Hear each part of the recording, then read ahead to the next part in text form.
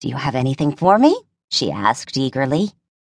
"Nothing for right now," he replied, returning to his chair, and he laughed at the way her face fell. "Cheer up. I've got good news for you anyway. Have you ever heard of the Olivetti Foundation?"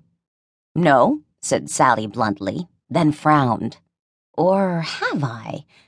Who, Olivetti?" "It's a European charity organization," Greg began, and Sally pounced in triumph. "Oh, I place it now. The world's blue bloods sponsor an enormous charity ball every summer, right?" "Right," concurred Greg.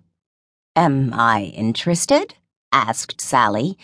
"America doesn't have any blue blood, you know. Only hot red blood."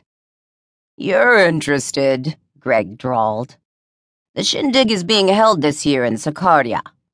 Sally's face lit up. "Greg! Marina Delchamp?" "Yeah," he grinned. "How about that, huh? I'm practically giving you a vacation.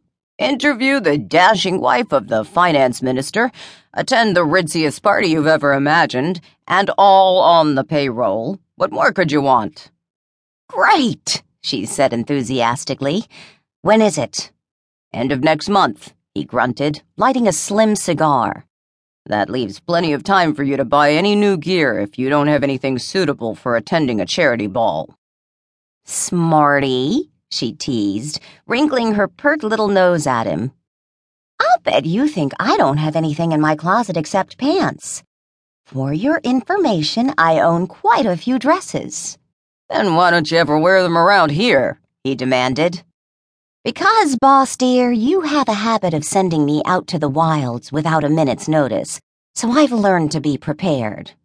"And you're so afraid that you'll miss an assignment that you keep a packed bag under your desk?" he returned, not at all fooled by her retort. "But I really do want you to dress up, Sally. Sakarya could be an important ally, especially since the oil fields on the northern border are producing so heavily now. It helps that Marina Delchamp is an American and her husband is so influential with the king, but it never hurts to look your best." Yes, the State Department will be relieved to know that I'm on their side," she said with perfect sincerity, keeping her face straight with an effort, and Greg shook his fist at her. "Don't laugh," he warned her. "The boys in Washington are going all out with Sakarya. The king knows the power he has with those oil fields. Through Marina's influence with her husband, Sakarya has become more pro-Western, but it's still an iffy thing. This charity ball will be the first time such an event has been held in an Arab country, and it's going to be covered by all the news agencies. Television will be there too, of course. I've even heard that Ryden Baines will interview the king, but it hasn't been confirmed yet." Greg leaned back in his chair and clasped his hands behind his head. "There's a rumor going around that Baines is quitting television anyway."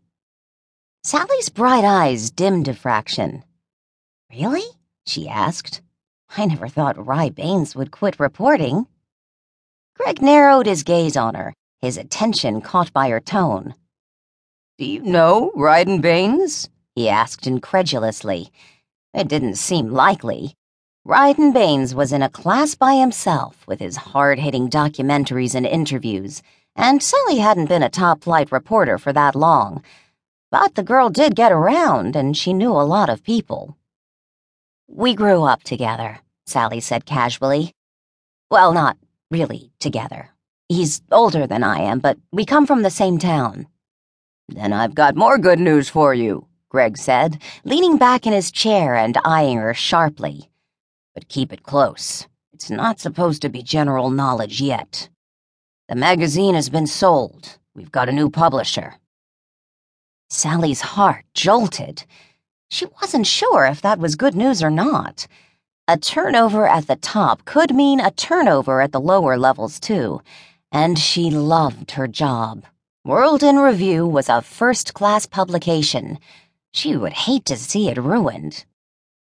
"Who's the new head knocker?" she questioned warily. "Didn't you guess?" He looked surprised. "Ryden Baines, of course. That's why."